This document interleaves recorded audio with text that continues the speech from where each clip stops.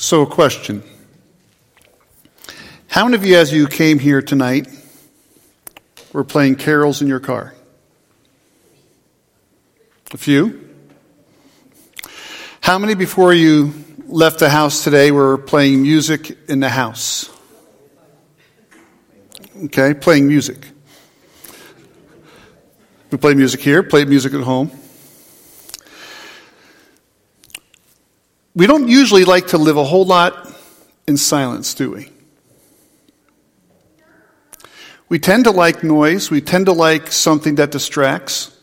How many of you enjoyed the Christmas music that started before Thanksgiving when you got to the mall? It just is constant. Always noise. I want to read through some of the Christmas story today, and as we do, I want you to think about silence. And just the way that God functioned in silence as he led up to the coming of Christ. Let's start in Luke chapter 1. And this is where Zechariah has Gabriel show up. And he's telling him that he's going to have a son. And that his son is going to be one who's going to be the precursor to the coming of Jesus. He says, at the hour of incense, the whole assembly of the people was praying outside. An angel of the Lord appeared to him standing to the right of the altar of incense. And when Zechariah saw him, he was terrified and overcome with fear. And then a conversation ensues. I can probably say with a fair degree of confidence that the people that were outside of the tent weren't probably any farther away than I am to Connor. And yet they really didn't know what was going on, and he was in there longer than they expected him to be. The conversation goes on, and then he says, how can this happen, and all that kind of stuff, and I'm old. And the angel answered him, I am Gabriel, who stands in the presence of God, and I was sent to speak to you and to tell you the good news. Now listen, you will become silent and unable to speak until the day these things take place, because you did not believe my words, which will be fulfilled in their proper time.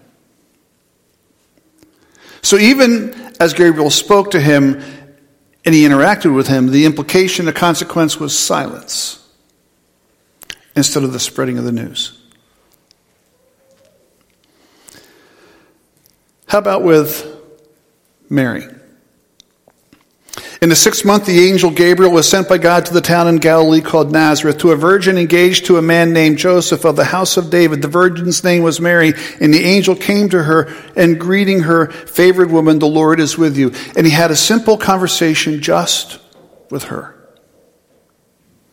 Not with a crowd, not with a bunch of people. A simple conversation just with her. And as it became known that she was pregnant, Gabriel went and had a conversation with Joseph. He considered divorcing her, and it says, but after he considered these things, an angel of the Lord appeared to him in a dream, saying, Joseph, son of David, do not be afraid to take Mary as your wife, because what has conceived in her is from the Holy Spirit. In fact, it was such a silent conversation that it took place in his dreams. And if someone was outside his room eavesdropping or even sitting in a chair in the room as he slept, they wouldn't have heard the conversation that took place. Silence. Quiet. Not loud. There was not a crowd to go before. Not a lot of noise. But quiet. Hello. That's kind of fun.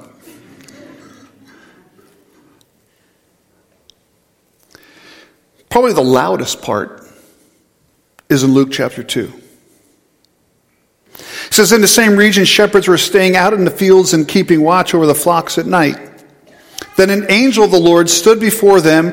And one of the things that we say here, he stood before him, and the glory of the Lord shone around him, and they were terrified. But the angel said to them, and he spoke. He just spoke. He talked. He says, don't be afraid, for look, I proclaim to you good news of great joy that will be for all the people. Now think about this. I mean, so this is the O Silent Night. And they're out. Have you ever spent time outside at night camping? It's quiet. It's not loud. Some of the loudest things you experience sometimes when you're outside at night camping is you hear the fire burning. You'll hear the sap popping. But it's a relatively quiet night. It's quiet. No heralds blaring, no trumpets going off, no people walking through the streets announcing, no heralds going from square to square. Quiet. Don't be afraid. Look, I proclaim to you good news of great joy that will be for all the people. Today in the city of David, that a Savior was born for you, who is the Messiah, the Lord. This will be a sign for you. You will find a baby wrapped tightly in cloth, lying in a manger. Now, here's probably the loudest part. Suddenly there was a multitude of heavenly hosts with the angel, praising God and saying. They weren't shouting, they weren't singing, they were speaking. Glory to God in the highest, and peace on earth to people he favors. They weren't bouncing from mountaintop to mountaintop. They weren't running in circles around the shepherds. They appeared in their glory, talking about the greatness and the goodness of God in this amazing thing that is taking place. It says, when the angels left them and returned to heaven, the shepherds said to one another, let's go straight to Bethlehem and see what has happened, which the Lord has made known to us. They hurried off and found both Mary and Joseph and the baby who was lying in the manger. And after seeing them, they reported the message they were told about this child. And all who heard it were amazed at what the shepherds said to them. And it says, and the shepherds returned, glorifying and praising God for all the things they had seen and heard, which were just as they had been told. This is probably the loudest part of the whole event. But again, think about this. The angel appeared to them at night.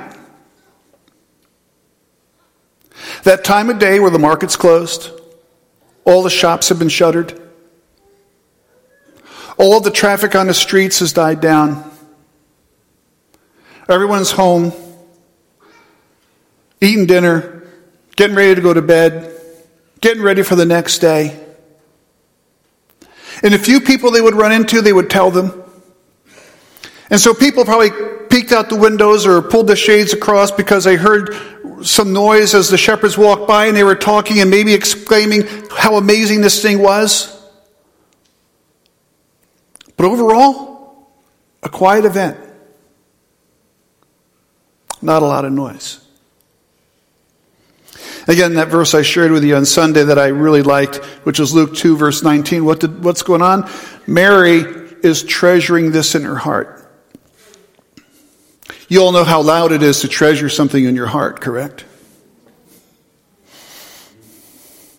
It's a quiet, silent wrapping process. It's a quiet, silent sequestering something away and savoring it, but it's not very loud.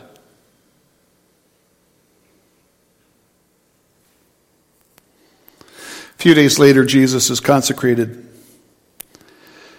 This might be the second loudest part. It says there was a man in Jerusalem whose name was Simeon. The man was righteous and devout, looking forward to Israel's consolation. The Holy Spirit was on him. It had been revealed to him by the Holy Spirit that he would not see death before he saw the Lord's Messiah. Now listen to this next part. Guided by the Spirit. The Spirit is prodding him and speaking to him and kind of directing his steps, and prodded by the Spirit, he entered the temple. And when the parents brought in the child Jesus to perform for him what was customary under the law, Simeon looked up, took him up in his arms, praised God, and said, "Now, Master, you can dismiss your servant in peace, as you promised, for my eyes have seen your salvation. You have prepared it in a presence for all peoples, a light for revelation to the Gentiles, and glory to your people Israel." It says, now the father was amazed, and the father and mother were amazed at what was going on. But then here's the interesting thing as well. There was a prophetess there named Anna who was very old. And it says there was also a prophetess Anna, a daughter of Phanuel and of the tribe of Asher. She was well along in years, having lived with her husband 7 years after her marriage, and was a widow for 84 years. She did not leave the temple, serving God night and day with fasting and prayers. At that very moment, she came up and began to thank God and speak about him to all who were looking forward to the redemption of Israel. You know, what happens is, and what's going on is Simeon was so loud that Anna heard him, and apparently not really anybody else. And she spread the word a little bit, but again, we're not talking about someone rounding up the priests and someone rounding up everybody and said, everyone come look and everyone come see. You all gotta. It was just low key, quiet.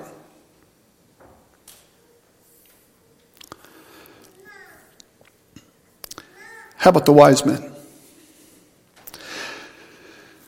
You ever stargaze? Anyone ever stargaze? Isn't it amazing how much noise the stars make? I still remember going to High Point Mountain and watching Halley's Comet. And just sitting there on that mountaintop listening to Halley's Comet scream as it flew on by.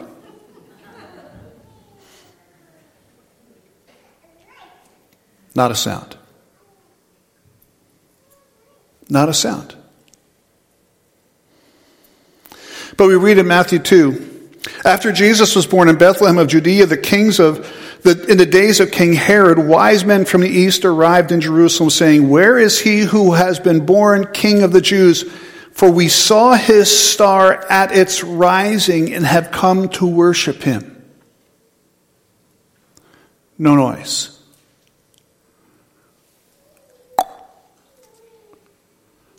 Just the appearing of a star in the sky. No fanfare, no commotion. God just flicked a switch and turned on the star.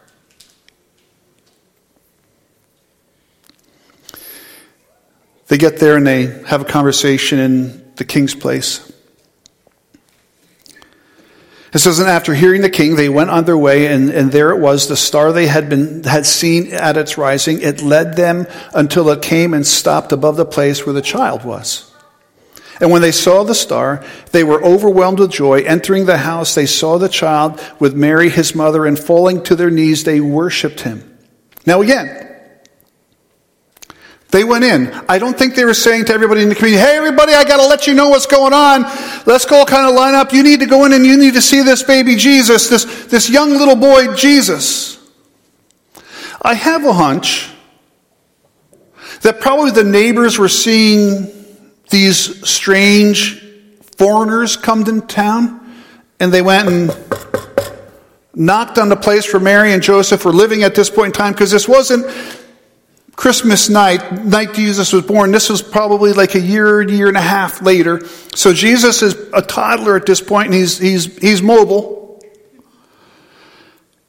And they see these guys show up, and they see these guys knock on the door, and they see these guys bring gifts and bring things into the house, and then the neighbors kind of watch them go. And they're all saying to themselves, we have to talk to Mary and Joseph about this tomorrow, because this is kind of like really interesting. And so entering the house, they saw the child with Mary and his mother, and falling to their knees, they worshipped him. Then they opened their treasures and presented him with gifts of gold, frankincense, and myrrh. And being warned in a dream not to go back to Herod, they returned to their own country by another route. Now here's what's really kind of cool and interesting. Because you all know how neighbors are, and we're curious. Especially when they have little kids running around and maybe someone wants to be a doting neighbor. Well, the wise men leave. Time to go to bed. In the middle of the night, in a dream, the angel of the Lord appeared to Joseph in a dream, saying, get up, take the child and his mother, flee to Egypt, and stay there until I tell you, for Herod is about to search for the child to kill him. God didn't even wait for Mary and Joseph to get up the next morning to be able to tell the neighbors what was going on.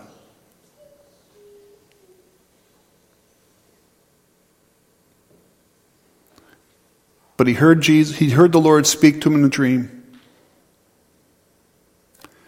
He gathered his family, he bundled them up, and they left. Silence. Quietness. What strikes me as I listen to this Christmas story is how much God talks and communicates quietly. And I need to ask the question, how well do we listen? How much do we pay attention to the simple, quiet voice of God as he talks to us? The wise men didn't hear a thing. They just saw the star appear. And they bundled up the things they had to go acknowledge and recognize the one that star represented. They didn't hear a thing. They only saw a star. The shepherds heard the message of the angel. They heard the other angels' praise. And they said, let's go see. Simeon had been told that one day he would see the consolation, he would see this promised one of God. But he had no idea when. But he had learned to walk with God, and as he would learn to walk with God, God prodded his heart and prodded his spirit one day to go to the temple. And he listened to that simple, small, prodding voice of God.